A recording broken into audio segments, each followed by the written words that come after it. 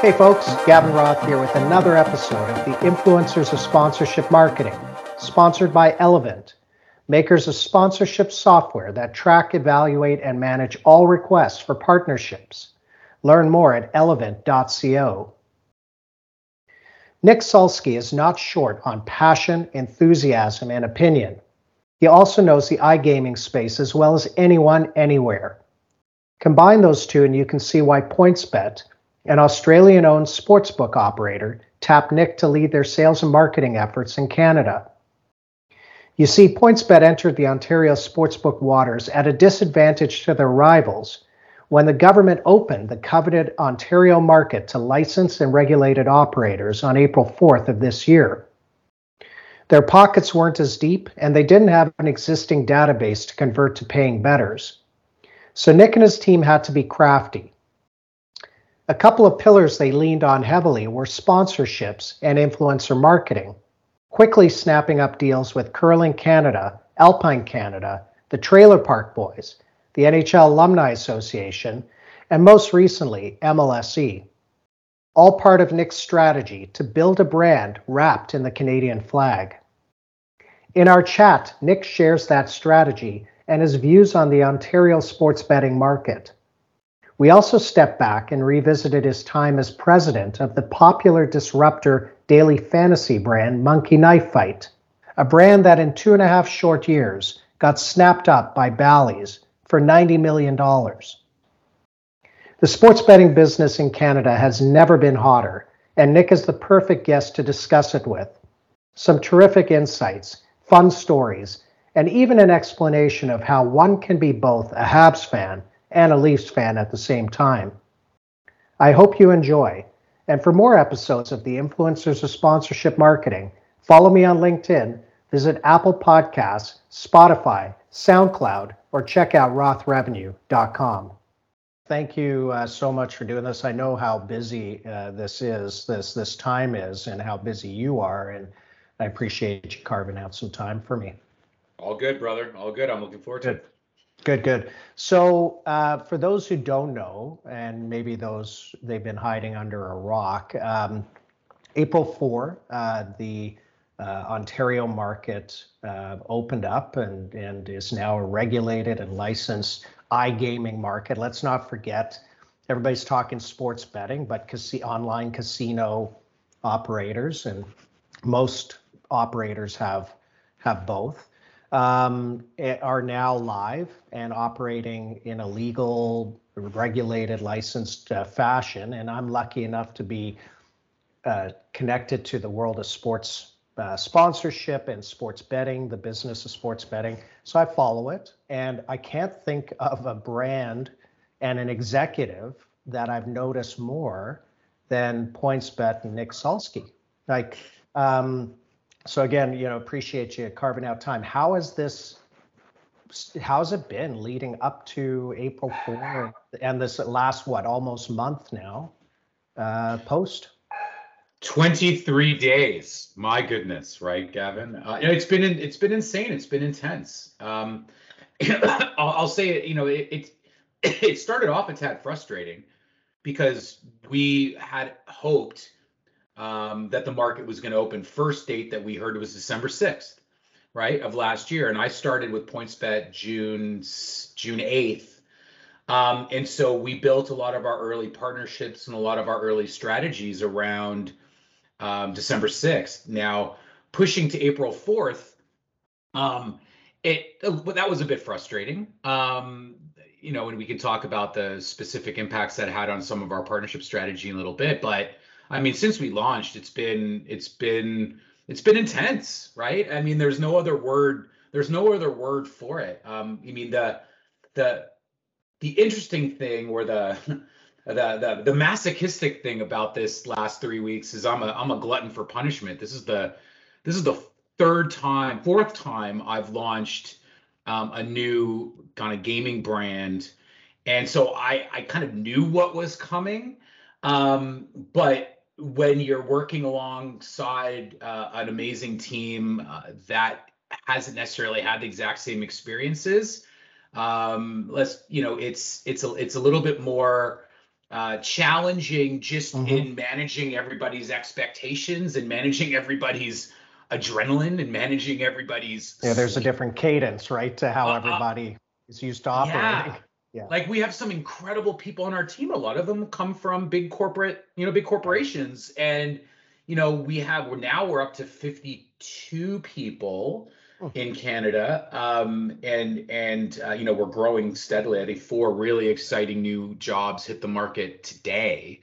Um, but that's still a pretty small number of people in the grand scheme of things, right? I mean, the Hmm. exciting thing for us is we have an incredible product and incredible platform because PointsBet controls its entire tech stack, being one of the only companies in the world that actually, or North America, that actually has that capability. So from an operator's perspective, from a brand builder's perspective, it's been very exciting to be able to launch without having to worry about a product falling over.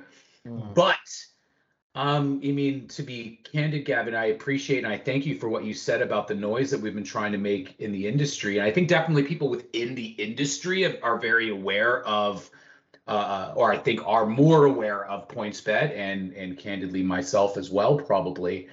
But we're the only operator that didn't have a database as of April 4th, like a real database that we could market directly to. So while we did a good job building up our industry credibility from a mass consumer perspective, PointsBet is still pretty much an unknown. So, the last 23 days has really been focused on really introducing ourselves to the Ontario sports fan in a direct way to get them to convert, to get them to actually download, to get them to actually play more than just like signing a website asking for them to be notified, which is, you and I both know, isn't necessarily all that effective. To actually get to drive actual conversion. So yeah, the last 23 days has been we've learned a lot and we continue to learn every day. And that's really that's the only thing that a kind of operator in a good company can do on post launch over the first number of weeks and months is got to learn and I get learned. better, learn and Good. iterate, right? So we'll talk a little bit more in a sec about what's going on, and I want to lean in on that point about not having a database and therefore how that might impact your acquisition strategy and your marketing strategy as a whole. But let's back up. You've had such a fascinating career. I mean, you were a producer, I think, early on, and then you got into this world of fantasy gaming at an executive founder, president, founder level. Monkey Knife Fight, fascinating brand with the best name in the business that gets sold, and now you find yourself, as the chief commercial officer at PointsBet. Such an exciting brand and time. So talk about that journey and kind of what led you to get into the spaces you got into and to the trouble you got into. Yeah, right. It's funny that you preface that, I started as a producer. In fact, I was a producer and I was directing content and I was actually the face of the Family Channel for a short period of time. And as a producer, I learned Lord help all those families, eh? well, Yeah. and Lord help all of us because that was pre-YouTube. So that's how old I am. So none of those clips actually exist except on my phone and my computer and in our company Slack. So that's an extra bonus for people who get hired to PointsBet is they get access to the the kid puppet shows that I had the great pleasure of hosting as well. That's a nice little fringe benefit. But what I learned when I learned being a producer, when I learned what I learned primarily in the entertainment business is, the best content is created by producers and directors that actually care. That actually, by the way, am I allowed to swear occasionally, or do you like keeping it clean? All right, like I think the key is giving a shit, Oh right? God. Like, so I I didn't think learned. you were going to go that hardcore. Oh my God. Oh Okay. my God, that's a big word, right? Yeah. Like, I mean, I think that giving a shit is so important when it comes to being able to create content that connects with people, whether it's kids or adults, it doesn't matter, right? It's that authenticity. I think that's so important. So back when I was making television shows, I just, I played rugby at a pretty high level. Obviously, I like to talk and I love sports. And I was on television and off the record that you remember, the one of the biggest, longest running sports talk shows in Canadian sports history, Michael Landsberg, yeah. hosted by the legend himself, Mr. Michael Landsberg. This was when they had, C and D and E level celebrities on the sports panel show. And I literally remember just emailing the producer, a guy, Bob Makowitz was the producer at the time, and just said, "Hey, I'm on the Family Channel. I love sports. Can I come into your show?"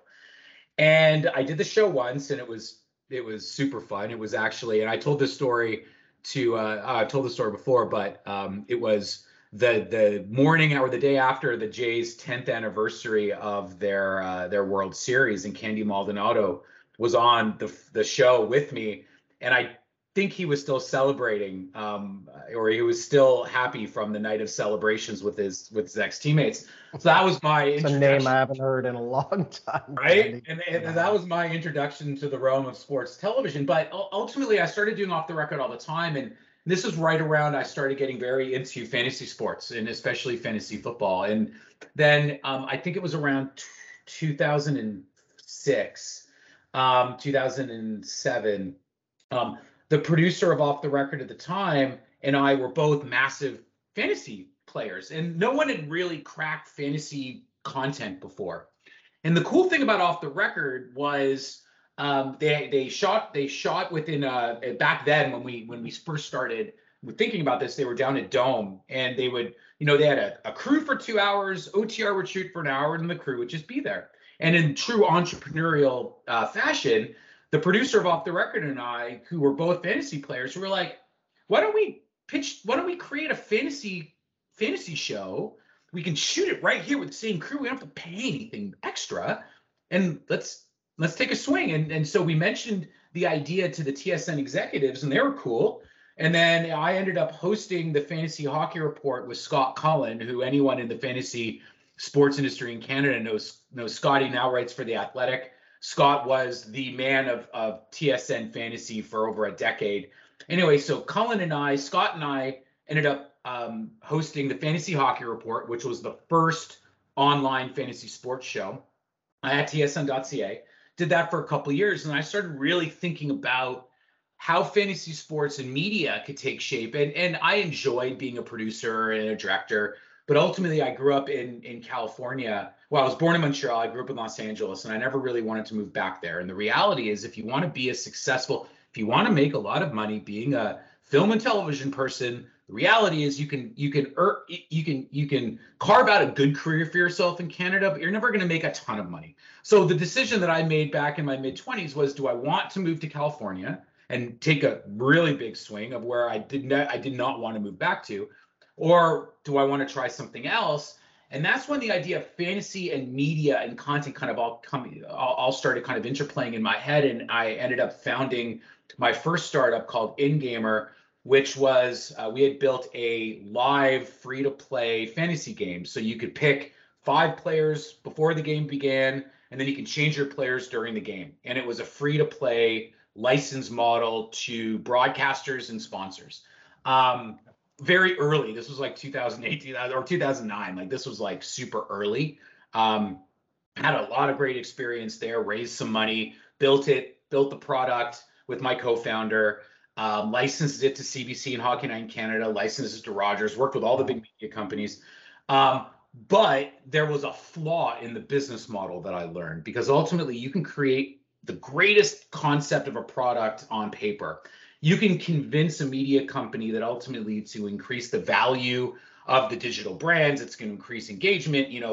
The same thing with sports betting is learning now and selling, is media companies know that if you can create a tool to keep an audience watching games longer, even if the games are boring or a blowout, fantasy, sports gambling, reality is you're going to be able to increase your impressions and value of what you take out the sponsor. Sure. Yep. So it can make so much sense on paper, but as a startup, what you need revenue to continue, right? Mm-hmm. In order for a media company to truly pay you for your product, they need a free-to-play product, a product that you or them are not generating any revenue on. They need to sell that product to a sponsor. That's where the money comes from. All sponsors care about are eyeballs. So unless you're a startup that has 3 years of runway where you can literally give a product to media companies for free in order for them to build up eyeballs in a database that Build they a can brand. to a Yeah. sponsor and Yeah. build a brand. Ultimately, you're You're going going to to run out of, yeah, you're going to run that's out right. of runway. It's chicken without an egg, and you're going to run Yeah. out of runway because sponsors need eyeballs, broadcasters need sponsors, startups need money. Well, Yeah. there's And to get eyeballs, you need time. exactly. And so Yeah. I learned. I mean, that was my first startup lesson, and InGamer ultimately didn't survive. But as we all know, and everyone said this a million times, you learn the most from your failures than you do from your successes, right? So I learned very early on at how important business strategy was and business model was, but that brought me into the world. This was around the time when daily fantasy sports started really blowing up. This was about 2014. By the time InGamer was we had to survive also an NHL lockout. And if you're a Canadian sports tech startup and your primary Canadian sport goes on lockout, you're also facing some headwinds, right? So this was right around the time when daily fantasy sports started growing, daily fantasy sports being the real money version of fantasy sports. And just to frame it, fantasy sports is the biggest social game that's ever been invented. Over 60 million North Americans play fantasy sports every year. I'm a diehard. I mean, that's one of my favorite vices. I always tell people, if you will never hear me turn down an invitation to join a golf fantasy or a football fantasy or hockey or basketball or baseball, especially as I remember, it goes back to sitting in friends' basements with magazines and everything pre-internet, right? It was the original fantasy game. So I'm still at 53. I'm a massive fantasy gamer, but I will admit I never got on the pay-to-play daily fantasy train, although I followed it with tremendous interest. So that's what we get to that stage now in 2014, 15, right? Yeah, exactly. I mean, daily fantasy sports started really exploding around that time, and it was a bit of a wild west. FanDuel and DraftKings. DraftKings actually acquired a company called Draft Street. That was very, very early. But FanDuel, there were a number of companies who were big movers, but it was very, very wild west back then. And there was a regulated horse race company that operated ADW terminals and ADW backend betting for casinos across North America. And they were trying to figure out how to leverage their relationships and their databases to leverage the power and the growth of daily fantasy sports in North America.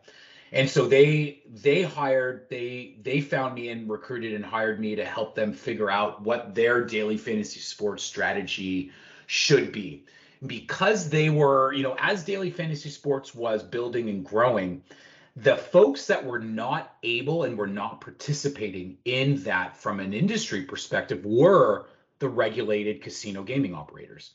And the casinos were frustrated around DFS because, if you look at DFS, you think it's as close to sports betting as you can get without crossing the line. Now, that's even before Monkey Knife Fight, where we pushed it as close to the line as we could, but I know we'll get there in a sec. So what was interesting was they were trying to figure out how to leverage their casino relationships because all of the casinos really wanted to get into daily fantasy sports, but they couldn't because fantasy sports at that point was not regulated. And obviously the most valuable thing for all casino operators is their gaming license. So they could not do anything to jeopardize their gaming license. So I was working through a strategy which was really interesting where if we were to find or acquire a fantasy platform and turn it into a B2B white label operation where as a service provider, we can offer a skin to casinos as a marketing play, a marketing partner. But we, as the B2B operator, handled all the liquidity, handled all of the operations and the payments. Then it would absolve the casino companies from being concerned about their license. They could generate revenues, drive their users there, be a part of the industry without necessarily having any risk. made a lot of sense. So the company so I architected a deal between that company and another New York-based marketing company to acquire what was at the time Draft Day. Draft Day was the third or fourth biggest daily fantasy sports company at the time, but they didn't have the money to compete with the FanDuels and DraftKings. So that time, you would, in the States, you would not be able to turn on a television without seeing a FanDuel or DraftKings ad back in 2014. It was insane. So the idea was we can't compete, or Draft Day can't compete against the marketing spend. So how do we leverage the technology and the platform and build a new type of business model? And this made a lot of sense. So I architected the deal to acquire Draft Day. We turned it into the Draft Day Gaming Group. We had, at that point, this was by September of 2015 is when the deal closed. We had about, I want to say, 9 of the biggest casino operators on the East Coast ready to be a part of our network. Part of the whole acquisition was these folks were keen. So acquired the company in September, renamed it the Draft Day Gaming Group. I became the president of the Draft Day Gaming Group. The deal closed the second week of September.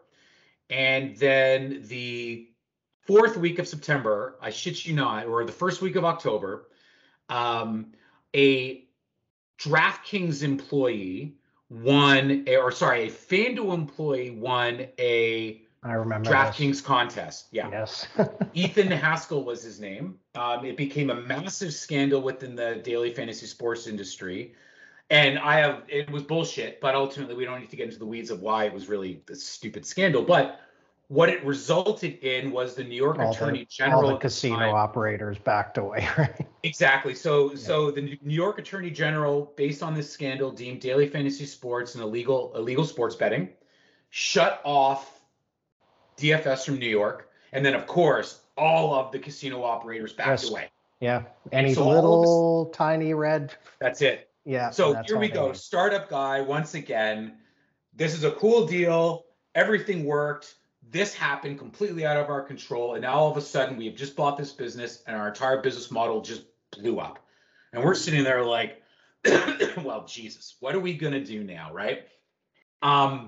And so what we did on a quick tangent there. Yeah. It's I've often said you could, one day I'll write a book on the deals that didn't happen, right? For the craziest reasons that you can imagine. Like there was one case where we had two deals for a massive EV infrastructure project in contract stage with lawyers. And the reason it didn't happen is the government changed in Ontario from Liberal to PC, and all the EV funding got scrapped. And that screwed 2 multi-million, multi-year deals that we had architected. And it's just things like that you kind of know these risks lie out there, but they're beyond your control and you have to do your part. But then these things fall apart. So that's another fascinating story, right? Oh, there's, yeah, it really I'll assign a few chapters to you. Don't worry. No, I would be happy to participate. My goodness, but out of that did come some. I mean, there came a couple good things. It forced us to really think about the business model and so the first thing that we did was we started looking, we started just talking to everybody, like looking around, because we had this model. We weren't going to be able to compete. We had this really cool platform. And at the time, daily fantasy sports was starting to grow. And there was another casino operator based in Australia, Crown Resorts, that was trying, and they had a digital betting company called CrownBet. And they were trying to figure out DFS. And so what we did was we actually partnered with CrownBet to launch an Australian DFS company called DraftStars.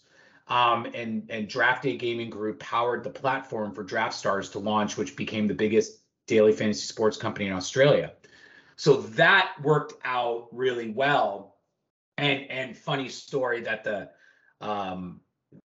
Crown Bet and Draft Stars was based in Melbourne. Full circle, one of the employees at Draft Stars who ran finance for Draft Stars is actually the head of finance for PointsBet. So I've had some. And isn't PointsBet isn't PointsBet founded in Australia? Yeah, yeah, correct. Founded in Australia. Yeah. Australia, it's funny how over the years you just hear a lot of innovation and entrepreneurial excellence coming from Australia. Yeah, no, it's they're, I mean, they're spectacular gaming operators. They're some of the savviest, most mature gaming and bookmakers or gaming operators. There's something there, and I, it's not one of those, it's in the water. Like, I was born in South Africa, but I've been here forever. But I still have an appreciation, and I think Australians and South Africans share something similar. We almost ended up moving to Melbourne. Instead, my family chose Toronto. So it's funny how your life would have been so different. But there's a spirit, a culture of can-do, of just intelligence, hard work, can-do spirit that exists in both of those countries, and you see a lot of it. That's why I think you do see a lot of innovation and productivity. No, I think so too. And I mean, the reality is Australia is a mature, gambling market. So the innovation and the expertise has been able to be fostered there more so candidly than, North America at this point, right? Especially from a sports betting perspective. But the Draft Stars piece was pretty funny, but the other interesting carrot or the interesting nugget to the Draft Day story is when we acquired Draft Day, one of the deals that I was actually really interested in that they had already crafted was with a deal with Vivid Entertainment. Now, Vivid Entertainment at the time was one of the biggest, if not the biggest, adult entertainment companies in North America. When you look at the database for... Never heard of it. Exactly. No one ever has. When you think of the database of adults and you think of the database of sports gaming, they line up, right? So I was really interested in that. And at the time, everyone within the organization that acquired Draft Day was aware of the contract because, well, it was assigned to the company, right? So there was no secret there or anything like that.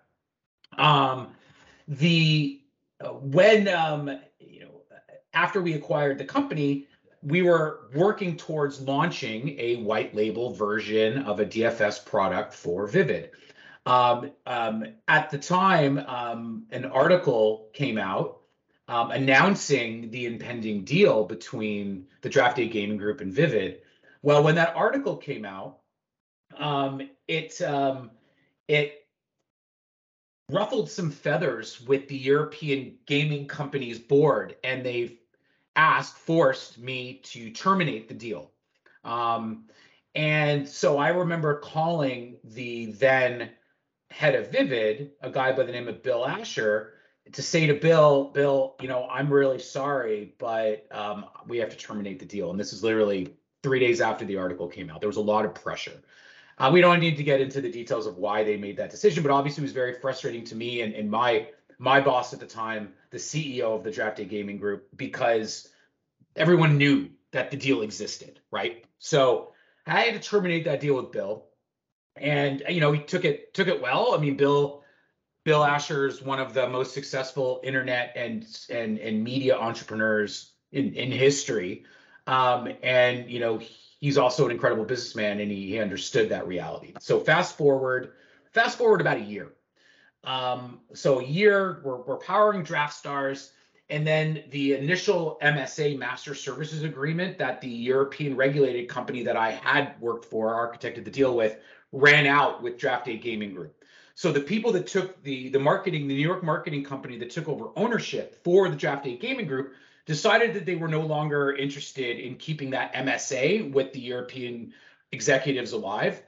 They wanted me to maintain my role as president of the Draft Day Gaming Group, and I agreed. When that happened, the first call that I made was back to Bill to say, hey, they're gone. What do you think? Why don't we resurrect the deal? And he was like, yeah, you know what? You left me at the altar once. Why would I ever think you're not going to do it again? Right? Completely fair statement. So, over the 3 months, we started talking and kept talking. And then what I realized is that Bill and I both shared a very similar perspective for the state of the industry at that point. DraftKings and FanDuel were the last two standing, really. They were able to survive the industry issues of losing New York State and a bunch of other major states. The pricing of incoming licensing that state started adopting, it became even more expensive to compete. And at that point, also from a user perspective, it became extraordinarily clear that something like 98% of the money won on DraftKings and FanDuel was won by like 2% of the users.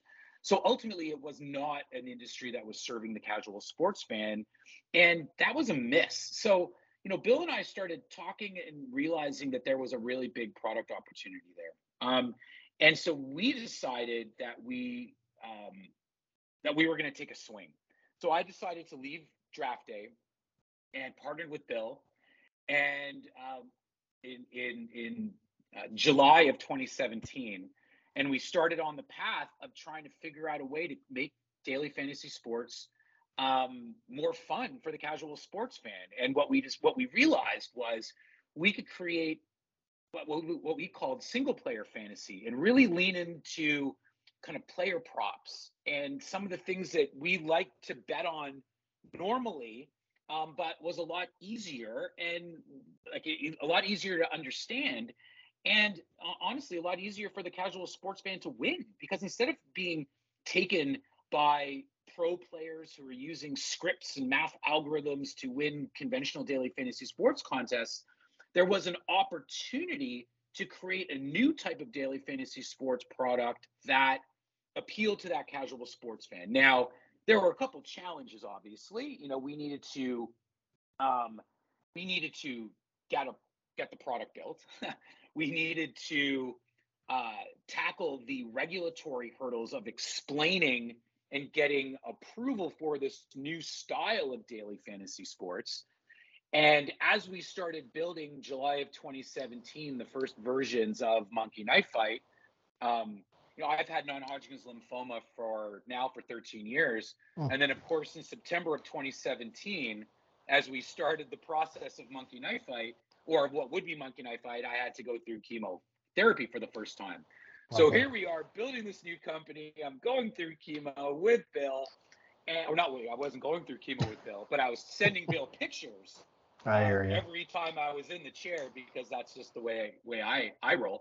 And also trying to convince regulators and media companies and sports teams that the style of single player parlay based fantasy was legal.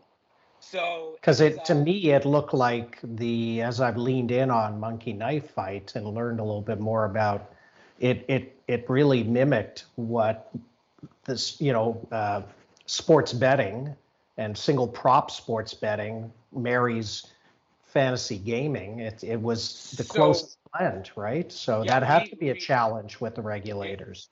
It was. Let's face it. And it wasn't a free to play, right? It was like drop. No. That's right. So, but as we know, innovation and risk is typically where the massive opportunities lay, right? You gotta take big swings. And luckily, Bill was an extraordinarily successful media entrepreneur who backstopped the growth. So the reality is, daily fantasy sports or fantasy sports,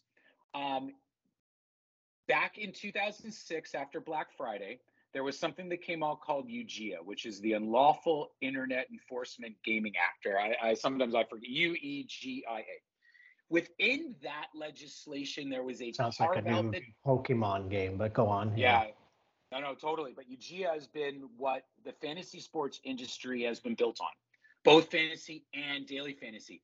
There is a carve out within that legislation that deemed fantasy sports legal and a game of skill. And there were three core kind of regulatory mechanisms or phrases within the legislation that the fantasy industry used to justify its legality. Now, daily fantasy sports emerged, or I'll rephrase, those regulations within that legislation were crafted before the idea of daily fantasy sports ever existed. FanDuel, DraftKings, DraftStreet, all of the original daily fantasy sports companies interpreted those regulations to satisfy regulators that sparked the evolution of conventional daily fantasy sports. I wondered about that because when they launched, I was like, how have they gotten around doing this on a paid, upfront pay? And so you've just explained it, right, with that regulation. Yeah. Yeah. So I won't get into the specific kind of nuts and bolts of that, the details, but ultimately all we did at Monkey Knife Fight, and then what others who followed us did, was more aggressively interpret that language. We worked with some of the best lawyers in the states, best gaming lawyers in the states, and ultimately we got approval and regulatory sign off for our version of daily fantasy sports. And so here comes yet another kind of. So we launched our first version of Monkey Knife Fight or the first version of our product in December of 2017, and we saw some really exciting metrics. Then we really stepped back, Bill and I, and we were like 5 people at the time. And then we started thinking, okay, there's something here. And then Bill was like, okay, he had committed a certain amount to test the concept. The concept worked. And then it was like, all right, let's lean in. Then it was, okay, what's the brand? Like, let's create something fun and cool. And that's when the whole branding exercise took off. And the reality is, the way that Bill, who owns a slew of bars and restaurants in the Western United States, the way that he likes to name bars is he sits down with the bar manager or his partner with a bottle of scotch and they brainstorm ideas. Well, Bill's in California and I'm in Toronto. So we got together over Skype, had some tequila, and threw out some names. The next morning, and Bill and I are both Simpsons fans, and the next morning looked down at my phone and his Monkey Knife Fight name was there, and we were just like, Monkey Knife Fight. Anyway, Monkey Knife Fight was one of the names. We threw the 3 that we liked over to an incredible design company in San Francisco who became our marketing agency called Cooper Levy Partners. I will shout them out. Neil Levy and Zane Cooper are just geniuses. Anyway, they put together a lookbook of a bunch of the logos, but we saw Monkey Knife Fight. We were like, okay, we're Monkey Knife Fight. And culturally, just borrowing on what your user base would I'm sure, a heavy composition of Simpsons lovers too, right? So it stands out. I mean, in a sea of sameness, right? Yeah. In a sea of sameness, DraftKings, FanDuel, and then you've got Monkey Knife Fight. It's fantastic. Yeah, and picks and prize and all this stuff. So glad you gave the origin story because that was something I definitely wanted on that. And a great brainstorming tactic. I've participated in many brainstorms led by professionals and how they'll throw toys on the table and this whole belief and learning, and it's proven that if you're fidgeting with stuff and playing with things or moving, you're more likely to be more creative and retain. But hey, a bottle of tequila kind of does the same thing, doesn't it? Well, and it does. And then, really, really holding true to kind of an irreverent brand focus. I mean, I make the joke a lot, to people around, why I decided to leave Monkey Knife Fight and what got me excited about joining PointsBet. And one of the things that I say a lot is, the ability to launch and build a distinctive new brand in Canada is something I've always wanted to do. And, changing or moving away from the irreverency and the knives and monkeys to authenticity and the maple leaf. I mean, it correlates directly into how we're thinking about market, because when we were launching and building Monkey Knife Fight, we were competing against massive behemoths, right? How do you get your name out there? How do you get people to notice you? How do you create partnerships with important brands and teams? So, to help amplify your message and to create a level of trust with their audiences. And Monkey Knife Fight started really. Monkey Knife Fight really started taking off as we started leaning into team partnerships. Right, as in the spring of 2019, as COVID first started descending, and stadiums were being shut down, and there was an opportunity. There's always opportunity if you're willing to take a risk. When everybody else was scaling back the spring of 2019 from an activations and a sponsorship perspective, because there was no fans in games, there was a lot of uncertainty around what was going to happen. Well, Bill, God love him. You're talking 20. You must be talking 20, right? Oh, Not sorry, 19. 2020. Yeah, I yeah. apologize. Yes. Spring of 2020. I apologize. I was gonna say, man, you were an early adopter of COVID. Holy cow. Yeah, that's right. So yeah, spring of 2020, and Monkey Knife Fight had grown really handily over the first year, but then spring of 2020 hits, and we were just like, oh my goodness. I remember the day the basketball season was shut down was literally the first day of the first vacation I had had in 4 years. And I was flying the next day to Puerto Vallarta with my family and to Mexico, and the NBA season had shut down. Bill, I was like, great timing for a freaking vacation, right? But literally it was during that week, and we're, slacking each other because I'm addicted to Slack. And the decision was made primarily because Bill was willing to take the risk. He's like, we both knew everyone else was going to scale back. We were like, this is an opportunity. If we scale up right now, if we start being aggressive and trying to spend money right now when others aren't, there's an opportunity. So we were able to start crafting partnerships with professional teams, our first being the Milwaukee Brewers, and creating really cool community-based campaigns. We did a deal with the Buccaneers, the Miami Dolphins, with the LA Kings and the Galaxy with AEG. Then people really started taking Monkey Knife Fight serious, and then the rock really started rolling. And by the time the football season started in 2020, the numbers were great, and that's when Bill and I decided, okay, you know what? As much as Bill was, a wealthy entrepreneur, ultimately, folks like Bill don't ever like to be the only one spending money. And the reality is, when you're dealing with a growth business, you have to continue to spend money, right? If you want to continue to grow. So the idea was, let's go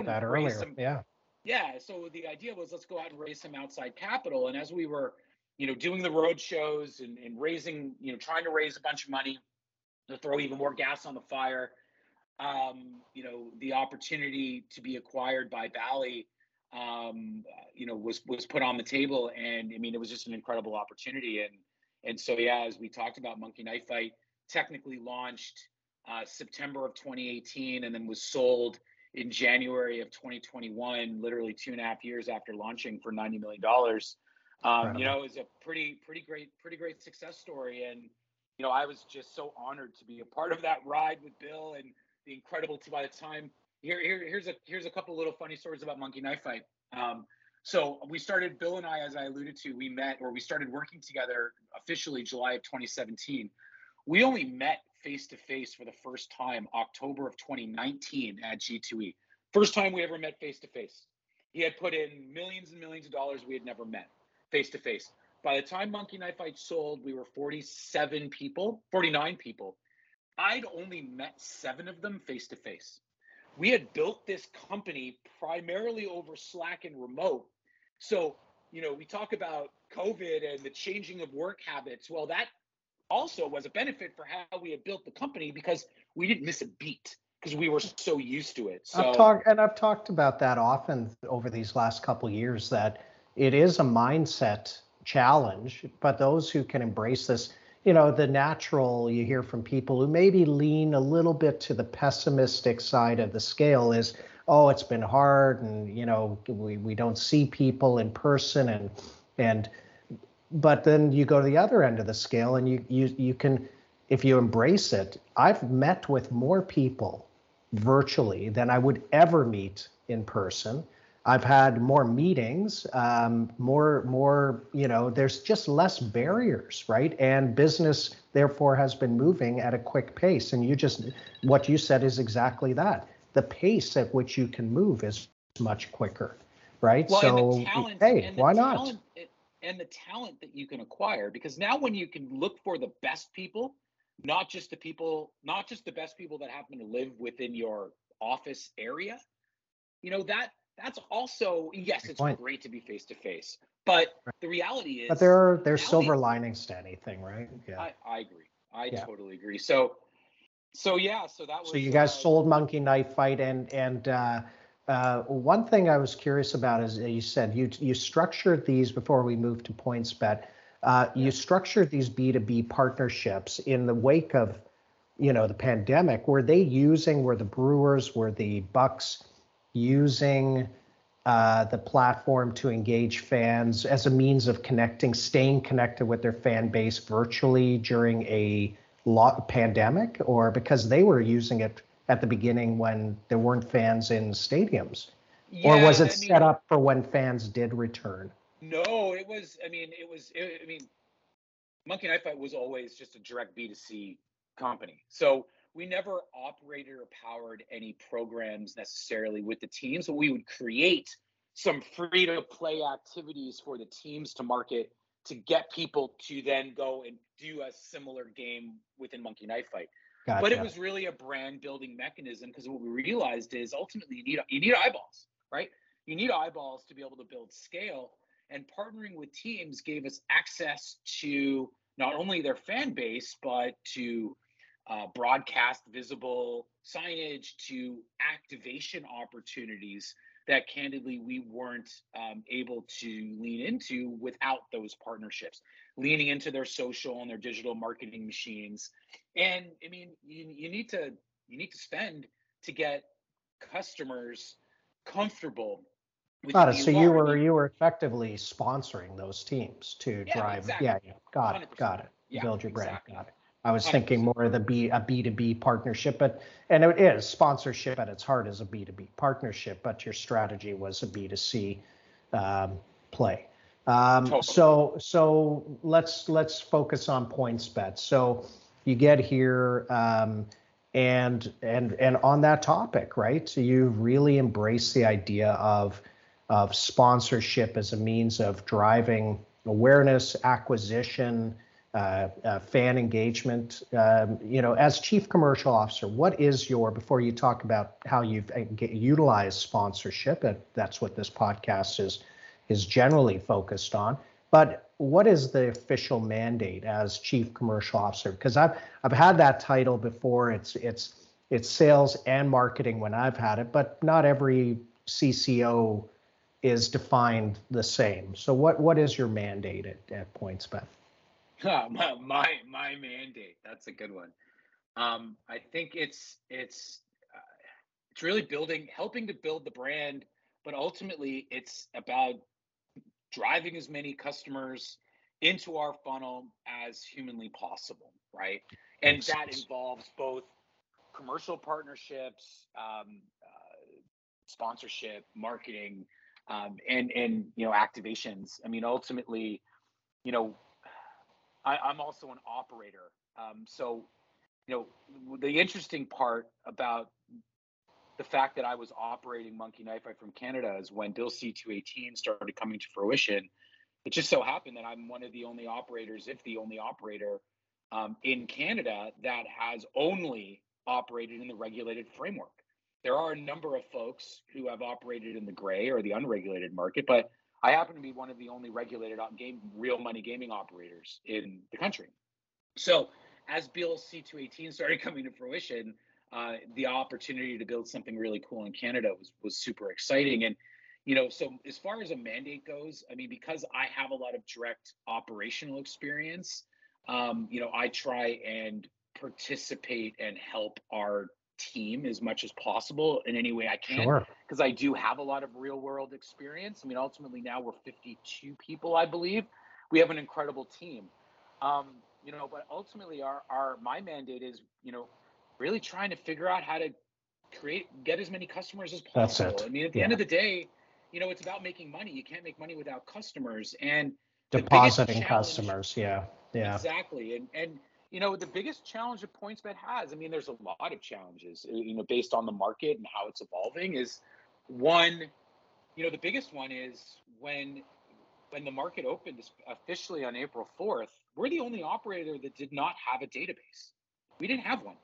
Every other company that launched either had been servicing the gray market, so they had a database of Ontario sports bettors that were gambling in the unregulated framework, or there are companies who have databases from pre-existing businesses. As an example, they have daily fantasy sports companies or databases. They have casino reward business databases, and so the challenge that we had was, how are we going to introduce the PointsBet brand to the Ontario sports fan in a way that could break through the noise that we knew was going to exist? Because unlike US states when they launch, the market was preceded with massive sports gambling databases because of the gray market, like I mentioned.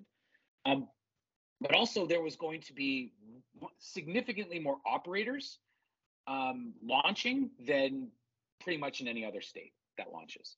So the amount of noise that was going to exist within the market was going to be significant.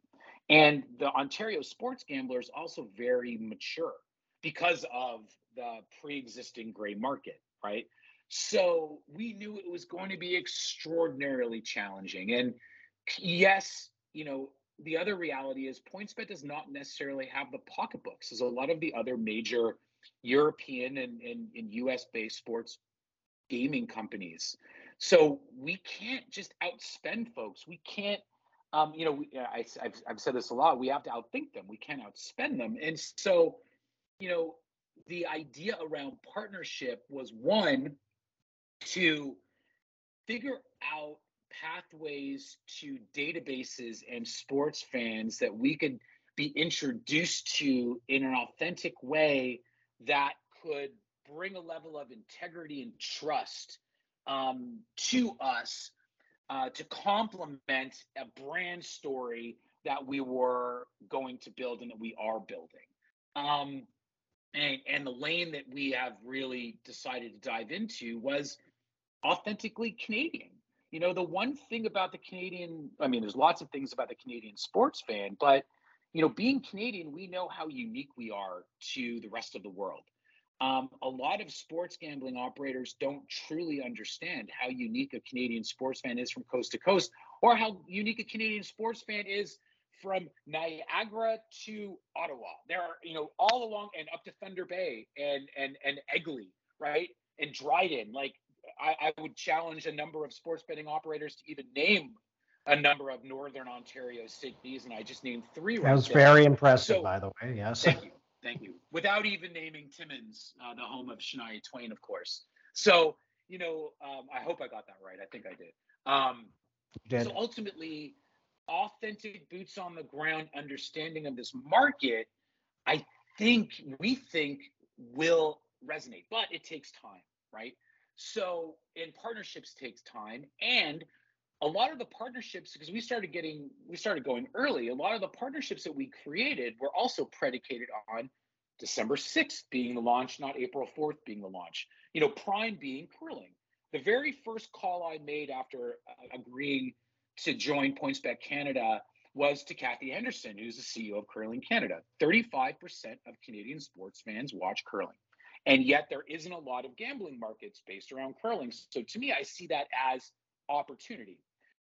They're going to be an incredible partner. It's a long-term relationship, but the sports betting market in Ontario launched after the Brier.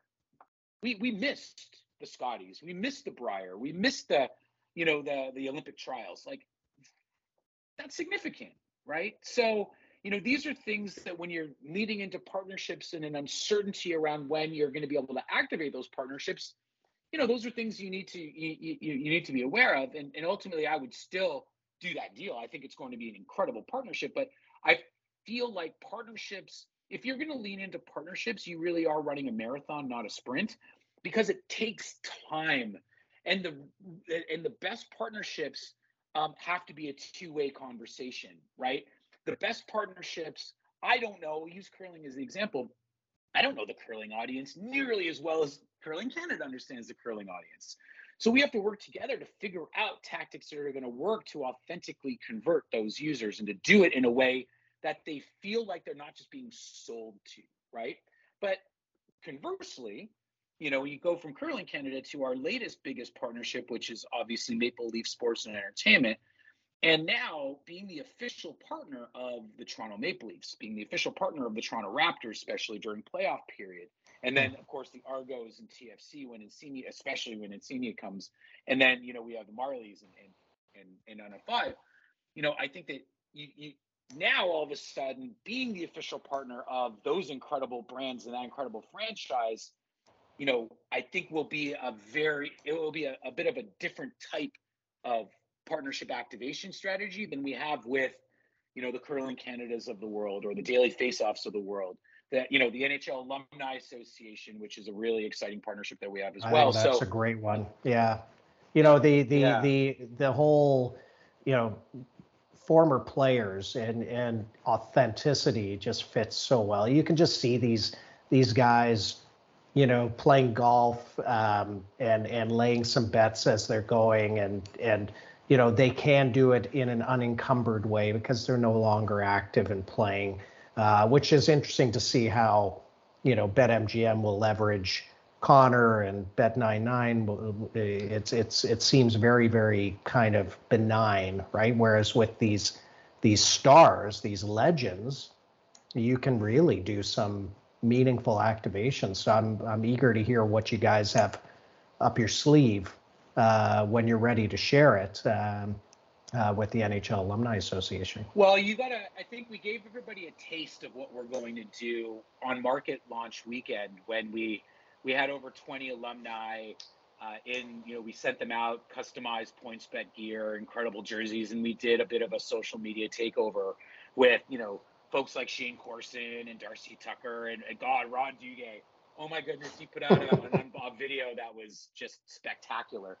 And to your point, it's about authenticity, and it's, I'm very reluctant into, or not reluctant, the idea of leveraging active players around sports betting. I do think it's confusing, and you can never get a Connor McDavid saying I'm going to bet on the Oilers tonight, but can you get Rick Vives saying I'm going to bet on the Leafs tonight? Well, yeah. And is that genuine, right? And the other piece to the alumni that I really love is you mentioned Wayne Gretzky and BetMGM. I kind of like the idea of partnering with the Wayne Gretzkys in every small town across Canada, because you and I both know that in every small town across Canada, if there's an NHL local alumni, hero, yeah. That's right. And, and it's going to take time, and, we're testing and we're trying to figure it out. I think we're working on a really cool alumni activation around the beginning of the playoffs, which obviously I'll let you guys know about as we're ready to go. But so far they've been incredible partners. And I will say Glenn Healy is a pure treat to be able to be on calls with. Good to hear. Talk about so that MLSE deal. So obviously gets a ton of the news, but I know you've done your curling deal. You're with Alpine. You've got the Trailer Park Boys. You've really kind of touched a lot of Canadiana, right? And I read something that resonated, that you're launching a brand wrapped in the Canadian flag, right? And I think that's how you phrased it. And I've seen that executed with perfection in your partnership strategy, even with your influencers like the Trailer Park Boys. But everybody's going to focus on MLSE deal. So you're not the exclusive because FanDuel's there as well, and they've got OLG. How are you able to carve out your niches, or is it just okay to say they've got such a big fan base, the country's so big, if we all did the same thing, we will pick off our share of the market? But I imagine you're all going to look to do something a little unique, right? How do you think about that, operating in this non-exclusive way? I think about it a lot. I mean, the reality is we're 14 or 15 days into our partnership with MLSE. 15 days, right? Everything is just happening so quickly for us. The reality is we are a challenger brand, right? And the MLSE deal, I think, caught some people by surprise for us because it was a little bit off that kind of Go for outsider value strategy. play. Yeah, outsider. Yeah, playing, like, Because you said you don't have trying the to deep push the needle a pockets. little. Well, an MLSE deal is not going to come cheap. So No, exactly.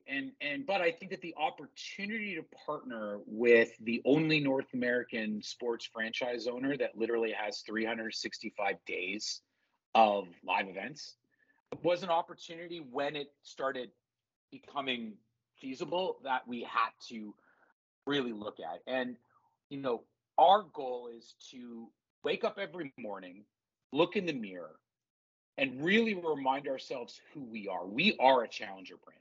If we could take that same underdog challenger mentality and then look to activate creatively alongside the premium partnership of an MLSE, not to mention all of our other partners, and also figure out how we could leverage MLSE with our other partners and vice versa, and do it in a creative way that can stand out, because we are boots on the ground. We are here. We do understand the market.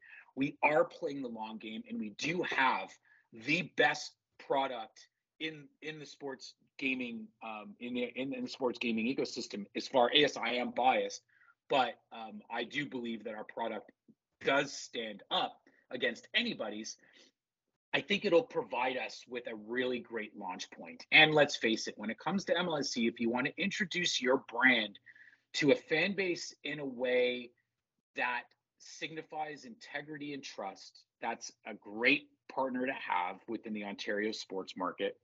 I think that being one of the two operators that can say the official partner of the Toronto Maple Leafs is, and Raptors and everybody else, is a great advantage for us. And if we can maintain the innovation and the creative authenticity that we've really tried to focus in on, now all of a sudden we have a tool or a weapon in our disposal that has a little bit more spread or oomph, right? So, it's a work in progress. We think about it every day, every moment. How do we do it? But to your point, it's how do we marry the Trailer Park Boys, MLSE, the alumni, Daily Faceoff, Alpine Canada, Curling Canada? How do we fuse all of these things together? Because we are building a unique type of brand that is backstopped by a exciting product. I believe product is going to win this market.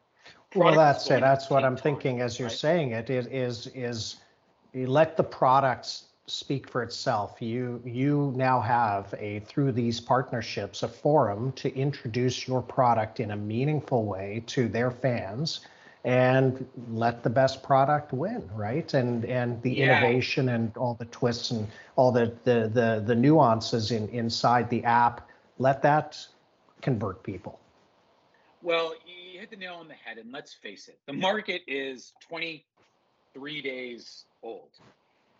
We all knew that in the early days of the market, there's going to be even though the AGCO's marketing regulations prohibit inducements, we knew that the early stages of the market were going to be defined by all of the free money that was being thrown around. We can't compete with all of that free money.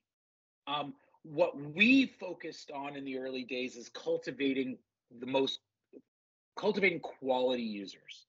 And what I will say is what we're seeing is that the users that come to PointsBet, they're staying. And what we're seeing is when users first understand the breadth of our markets and how exciting being able to make your own bet, like users can literally create their own bet, send it into us, because we have our own internal trading team. We will grade it for them and we'll push it out and let them bet on it. We're the only company that has live same game parlay during NBA games. So being able to create a same game parlay into the second half during a Raptors playoff game, I mean, that is so fun. In live betting, we are faster than any other operator out there. We have more markets than any other operator out there. So what we're seeing is when users are coming in, they're depositing a high amount of money and they're playing a lot. Now, obviously, every operator, not just PointsBet, is looking at how do we increase our top of funnel. For PointsBet, it's especially challenging because we don't have those pre-seeded databases where we can just hammer emails at hundreds of thousands of people. So ultimately, our growth is going to be a little bit slower than some of the other operators, most likely, because it's going to take us more time to cultivate that database. But I believe, and I'm uncertain whether or not the AGCO is going to release, or IGO, sorry, is going to release NGR, net gaming revenue results, on top of probably what they're going to focus on, which is GGR, which is gross gaming revenue. I believe that if NGR is pitted operator by operator, we'll be in a very favorable position. But that's not my decision to make. Right now, what we're trying to figure out is how to leverage all of our partnerships to increase top of funnel. And then how do we convert them down through the funnel to maintain the same level of quality that we're seeing from the users that we've been able to acquire over the first 23 days. And I keep saying 23 days, but I mean, the reality is this really is a marathon. And, it's been it's been a challenge, an exciting challenge, but man, every day, new opportunities and new things kind of spark up, right? Well, it comes back to your earlier comments, and we'll kind of we're in the home stretch here. A couple more questions, but it goes back to your question, your comments earlier about you need funding to allow yourself the time and the runway to make a business, building a brand work. And so I clearly sense that you've got that, you've got the long-term partnerships. And I've often said, as we've done our weekly Twitter chats, that you've participated in many of them, let's see where we are on April 4, 2023 or April 4, 2024, right? Let's see what the market looks like in a year and 2 years, because it's a marathon. So, and that database challenge, I imagine, obviously, and maybe it goes without saying, but to the listeners,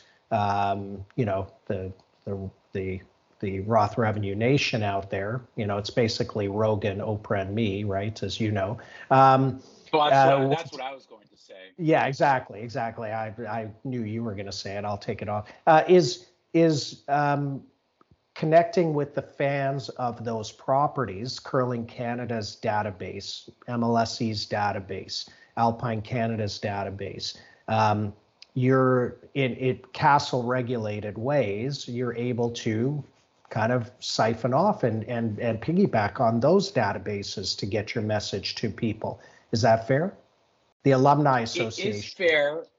It is fair, but because of, and the AGCO's marketing regulations, which have evolved over the last 8 months since we knew the market, or 6 months since we knew the market was going to open, the AGCO's regulations specify that a user needs to provide, or a consumer needs to provide, express consent to receive any type of inducements from an operator.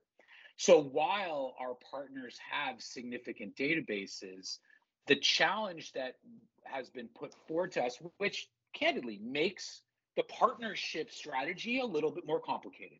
It's not like a partner can just send out a mass email saying, sign up with our partner PointsBet today and get a free offer, right? We can't say that. So we need to figure out ways to help partners send out messaging to their databases to first get those databases to say, yes, I do want to get marketing messages from PointsBet. So that is a layer of complexity, which candidly is going to bring down the conversion percentage. I mean, that's just the more clicks you need to add. It's just multi-step, right? Yeah, you've got to go through multiple steps, which will just kind of distill it. Yeah. So candidly, that was a new challenge that we didn't think we were going to be faced with when we started thinking about the mass partnership strategy. But when you're battling for database, when you're battling for awareness, there's a finite path. There are a finite number of paths to do that, and because we're not going to have the marketing budget to bombard sports television ads or bombard sports media networks with television ads, not to mention the noise, how many ads we're seeing and how to break through. We have to be more creative and we have to be more authentic. And I do believe that the true power of the sponsor and partnership plan that we have launched is going to be more realized as time evolves, because it's going to give us that understanding of how best to activate each partner, because each partner is different, right? Yeah. So I'd love to be able to send out a mass email to every single member within all of our partnership database and say, here is something. An inducement. No, but at least podcast, right?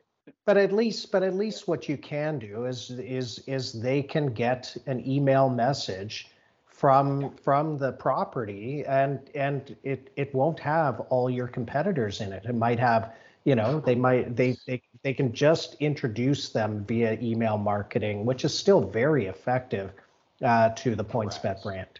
Yeah, and let the process take off from there. Good. Exactly. You hit the nail right on the head. So let's get you out on this.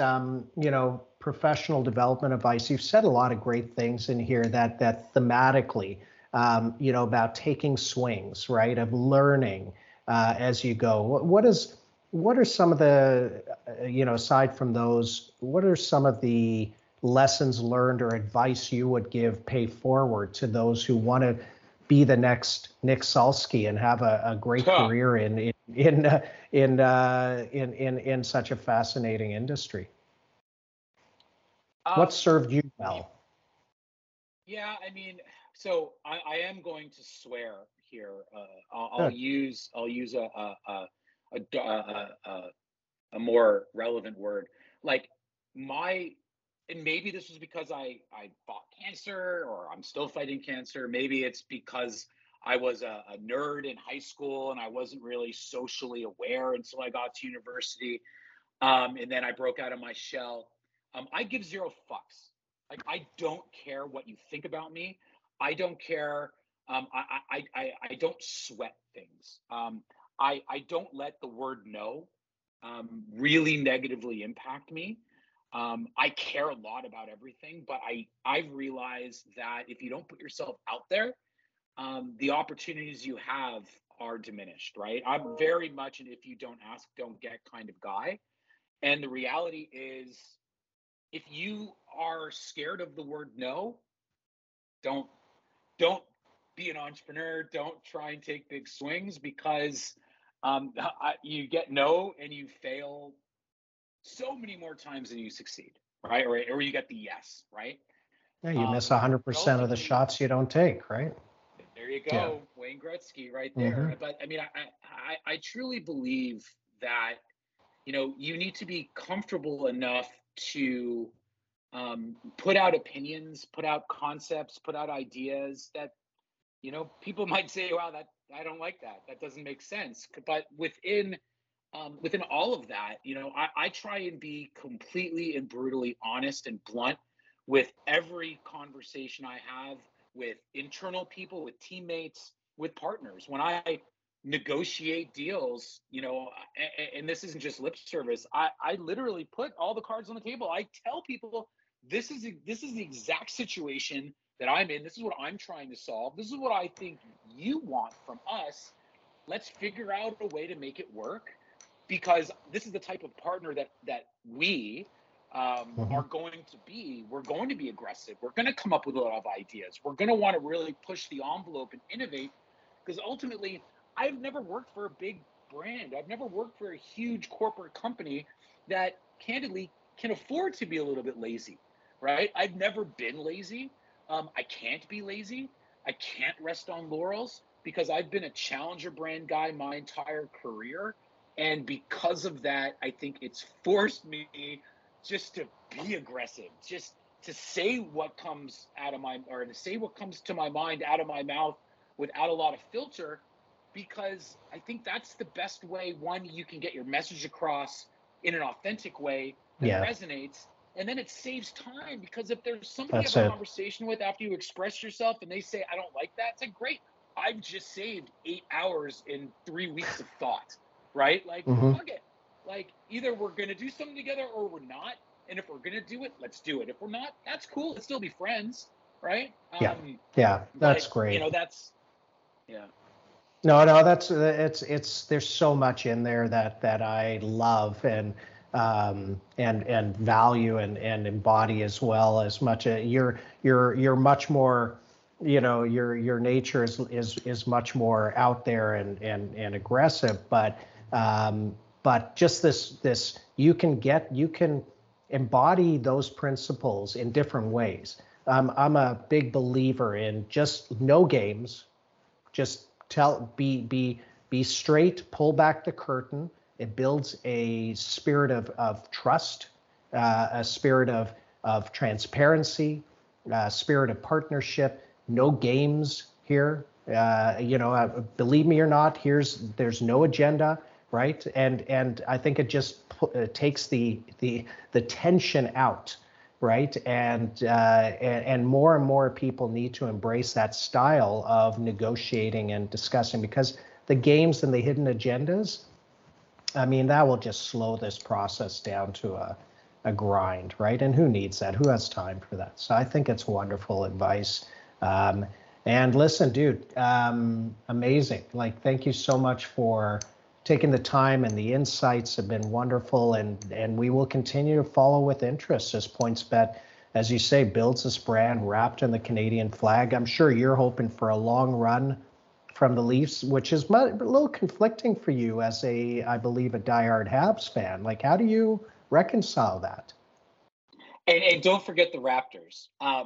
But Well, for a listen, Leafs I'm a fan, diehard. That's my team, the Raps. Okay, so nobody will be happier if they come back and shock the Sixers, which could happen. But I'm going to be tempered on that one. Yeah.